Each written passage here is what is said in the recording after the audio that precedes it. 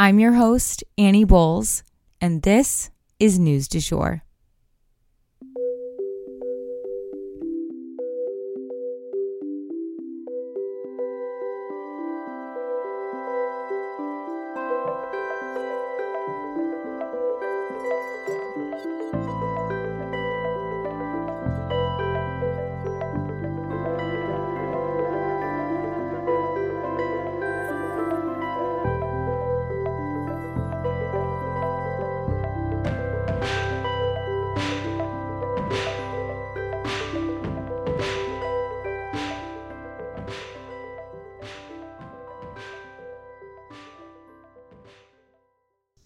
Hey you guys, and welcome back to the News du Jour, a calmer space to consume the news.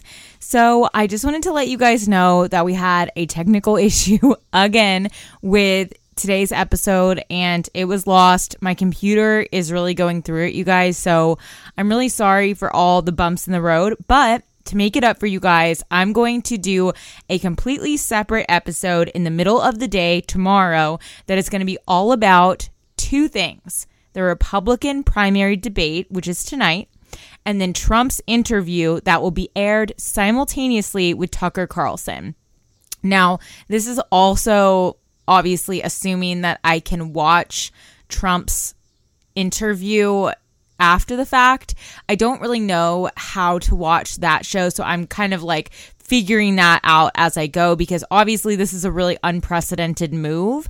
It is going to be a pre-recorded interview with Tucker Carlson as well. It's not live, so it's something that they, can edit and things like that. So I'm hoping that it will show up on YouTube after the fact and that I can watch it, because if it comes down to watching one or the other, I am going to watch the Republican primary debates, because I just think it's important to know what everybody's saying versus just one person, even though Trump is obviously very relevant in this race. Anywho, before I jump into our news for today, I wanted to let you guys know that I use Zencastr as my podcast hosting platform. And if you guys are thinking about starting a podcast, you should consider using Zencastr too. Here's a couple reasons why. Zencastr is a super easy platform to get started with. It will distribute your show to all of the different podcast platforms out there, so you can say we are available everywhere, and that just helps you reach more people. You can also monetize right in the same dashboard, so it is just, again, very integrated and very easy to use. Go to zencastr.com/pricing and use my code DUJOUR, that's DUJOUR, and you'll get 30% off your first month of any Zencastr paid plan. I want you to have the same easy experiences I do for all of my podcasting and content needs. It's time to share your story. So, without further ado, we will jump into the news. Today we have no mini stories and we have 3 longer stories. And then I'm actually going to be answering a question pretty in depth from a listener. The question was, why did it take so long for all of these indictments to come out against Trump? It seems like it's just been this sudden shitstorm and it almost feels coordinated. And I totally understand why it feels that way, but I'm going to explain why certain cases took longer than others to come out, because there are reasons behind it. So we'll answer that last, but without further ado, we'll get into our regular news stories. So first, I want to start off with telling you guys about India on the moon. So very exciting news has broken in the field of space exploration. India, whose space program I had actually never heard of until a piece of rocket showed up on a beach in Australia, they have reportedly touched down on the south side of the moon, and they're the 4th country to land on the moon ever. This is the very first time humans have ever reached this area of the moon with a spaceship. We've never been to the South Pole there. And again, this is the polar side of the moon. So this is actually the side that never sees the sun. It has these huge craters that are thought to hold ice at the bottom, and that could prove to be super useful for further space exploration. Obviously, humans need water in order to survive, but it's heavy and it's really hard to bring with them into space. If humans could land on the moon and have water there to drink, that would be a huge win, allowing us to explore for longer in outer space. India has made history this week, though, with their country erupting in celebration. India's prime minister was actually out of town for meetings in South Africa, but he did a televised speech to celebrate this milestone. Those in the Mission Control Center were definitely emotional, and it was a really beautiful moment to witness. You can watch it online. India is making headway in so many different metrics, you guys, and it is so inspiring to watch them rise to meet their peers, the US, China, and Russia, landing on the moon's surface, but also surpassing research done by any other country and landing in the South Polar region. Congratulations to beautiful India. Yeah, I'm like ashamed that I'd never heard of the India space program, really, because I've traveled to India and I studied India quite in depth in college and didn't know anything about it. So I'm really excited to hear this news, and I think it's really inspiring. So for our next story, the Wagner Group leader has been killed in a plane crash. Guys, this is insane. There was a plane that crashed in Russia, and the Wagner Group's leader, Prigozhin, was on the plane. Initially, when the news broke, they weren't certain that he was on the plane, and they were having to do a whole investigation to make sure. But right before I went to record this, they confirmed, yes, it was indeed the leader of the Wagner Group, Prigozhin, who was on the plane. To fully explain this story, though, we do have to back up. Just in case you guys weren't following the news du jour then, I want to make sure everyone understands the context of this because it is really major. Recently, there was this group of mercenaries that marched into Russia, conquering town after town with little resistance, and they made their way all the way up to Moscow.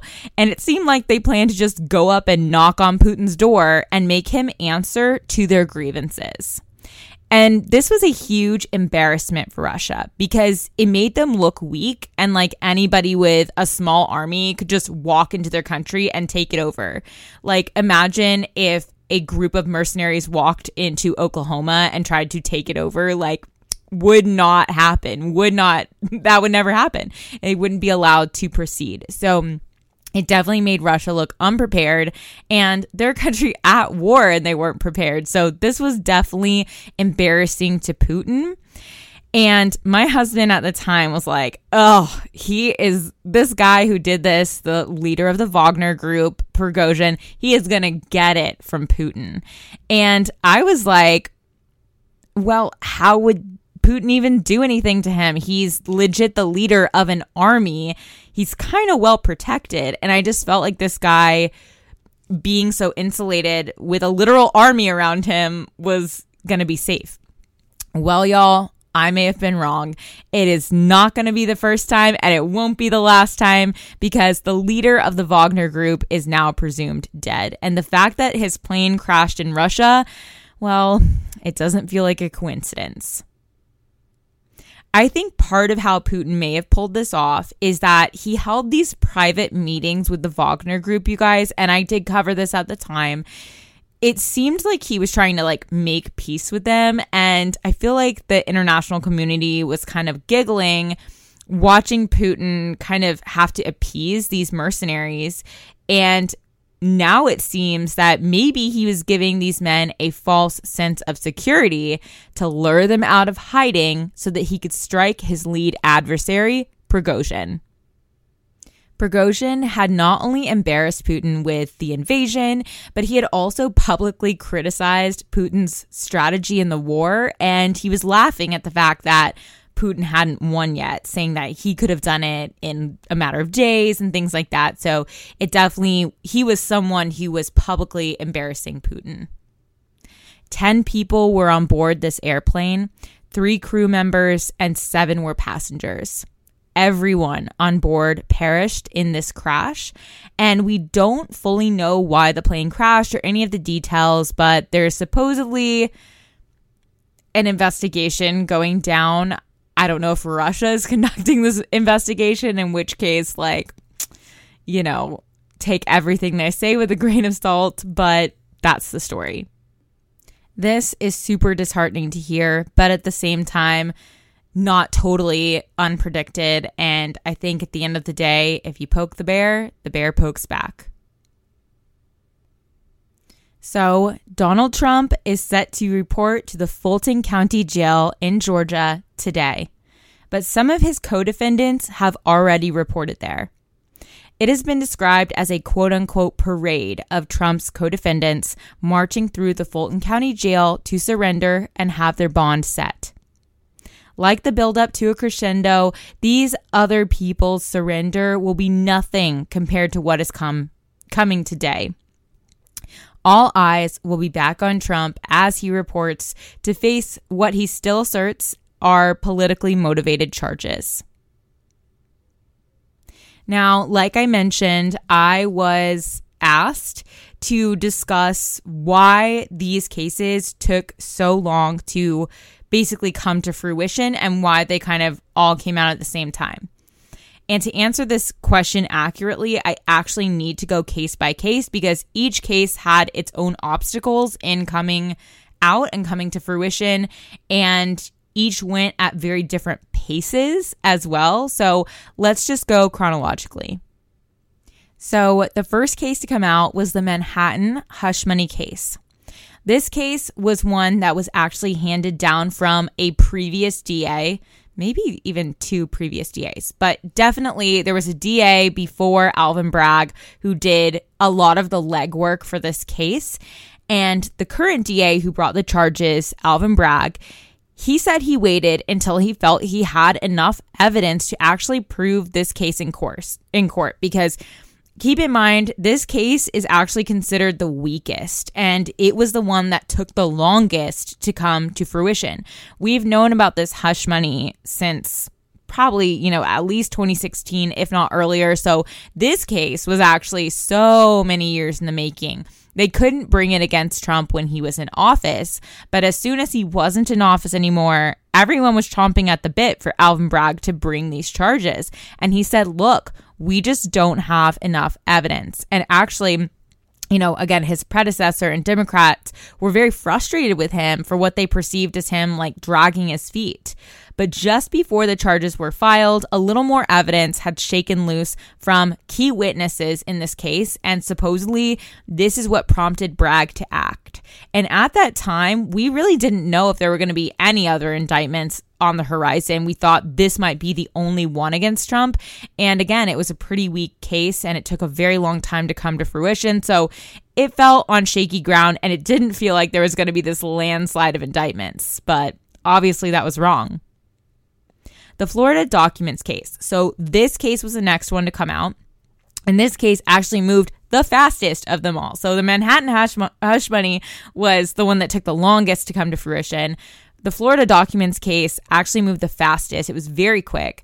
If you guys remember, news only broke of Trump having these documents like last year. So it took less than a year for them to turn around these charges and file them against former President Trump, or right around a year. That's actually very fast moving in building a case, especially against someone so prominent in our society. You have to have it ironclad, right? And then the next case that came out was the January 6th. And the January 6th charges took a while to come out because of the January 6th committee.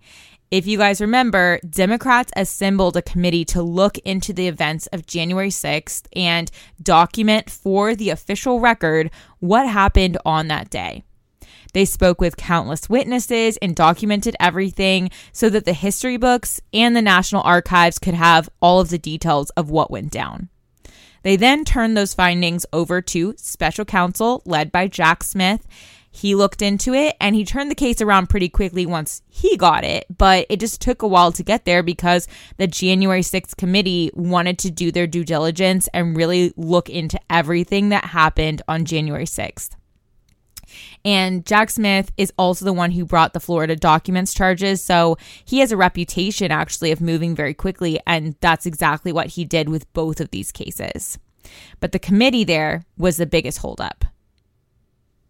In the Georgia racketeering case, Fani T. Willis has been building this case for a very long time, you guys. There was a lot of evidence for her to review, and it sounds like they came across waves of more evidence and more evidence as they investigated the subject, such as the video footage of Trump cronies entering the polling station and tampering with voting machines.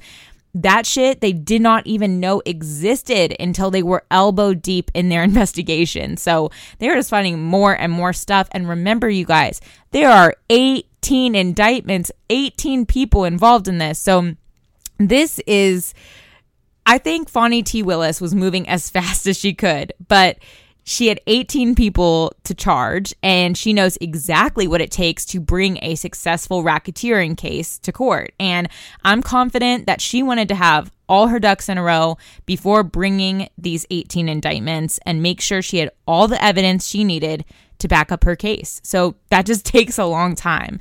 It's something that you can't just turn around and do, or else it won't be successful in court. And I feel at the end of the day, if people wanted to ruin Trump's chances of winning, they would have brought these cases after he won the primary, when the Republican Party was kind of stuck with him as their candidate. Right now, things are still really up in the air for Trump. So, I mean, the Republicans could go with someone else at the end of the day if they figure that this is just too heavy, too big of a burden to overcome. I honestly can't imagine the stress that Trump is under right now, having a presidential campaign, his third one underway. That's, one is exhausting, two is incredibly exhausting, and he's on his third, and four very serious court cases going on that he has to face down. Even one of these things alone would be a lot to deal with, let alone someone who's a father and overseeing business operations. I mean, that's just a lot for a 77-year-old man to have on his plate. A lot of people are retired at his age, kicking their feet up, pinching babies. They're not dealing with all of this. So I would imagine he's under a lot of stress, and we're just going to have to watch and see how things play out. And I hope he will stay safe in the process. That is the news du jour. Today, I wanted to leave you guys with the quote: "Curses are like young chickens. They always come home to roost."